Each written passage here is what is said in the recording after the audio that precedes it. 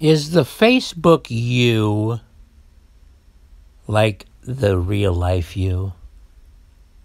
I'll bet you it isn't. I'll bet you it's hardly even the same.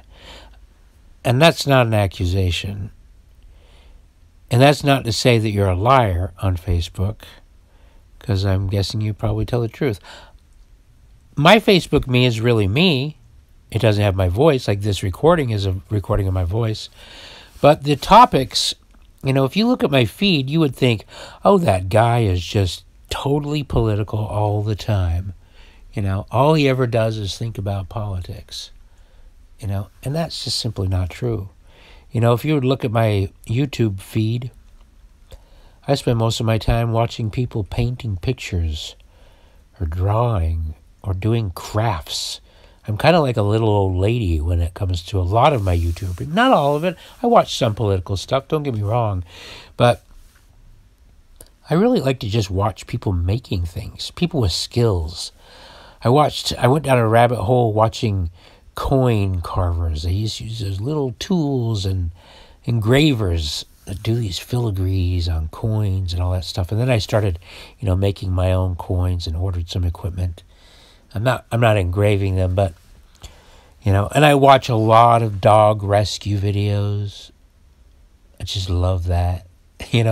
Nothing more beautiful than watching a sad little dog and then the rescuers save it and give it a bath and give it some medical attention. Then suddenly it cuts to this happy little dog that's in a family. I mean, come on. How does YouTube get any better than that? I fucking love that shit. So yeah, our Facebook versions of ourselves. I mean, and the thing is, it sucks about Facebook too, is it looks different for every single person. It's so customized to each person, but not with our consent or knowledge. We don't have control over it. It's sending us stuff it wants to send us. And we don't know why. I can guess it wants to keep us engaged. So it knows our weaknesses. My weakness is politics. That's my vice. If you could call it anything, it's a passionate vice. Some people are really passionate about smoking weed, and they know every flavor, and they probably shouldn't smoke weed, because if they didn't smoke weed, they would get all kinds of other wonderful things done. And they love weed, and they're good at it, they're knowledgeable about it, so they smoke it all day and could tell you everything about it, but they probably shouldn't smoke it nearly as much. They probably shouldn't know as much as they do. Well, that's kind of like how I am with politics.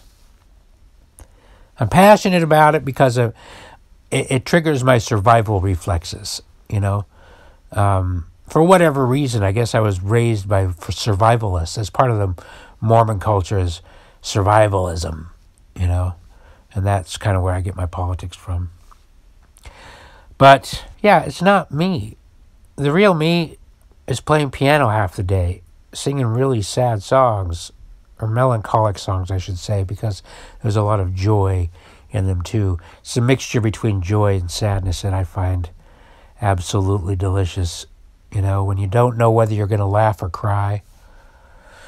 So anyway, it gets me in trouble, and I turn into a grumpy motherfucker because I end up resenting people that are actually mean well and are very nice.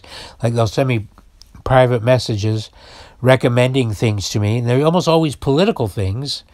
And why wouldn't they? Because look at my fucking Facebook feed. It's all political, And so I secretly get mad at them, and I'm grumpy with them. Wow, don't send me that. I don't want to know about that. Blah, blah, blah. It's of my own making. I mean, but I'm going to blame Facebook too, Wouldn't it be nice if we could all just know who each other really are? God, social media, the more I think about it, the more I just think it's bad. It's just bad. It confuses the world. Nobody is dealing with each other for who they really are. And no matter how much you're being honest on social media, It's just not a full picture. And it can't be. It can't be. It's not meant to be. But yet there's this inclination to feel as if it is, you know? Oh, I know that guy. He's the one that does this and this and this. Do you really know?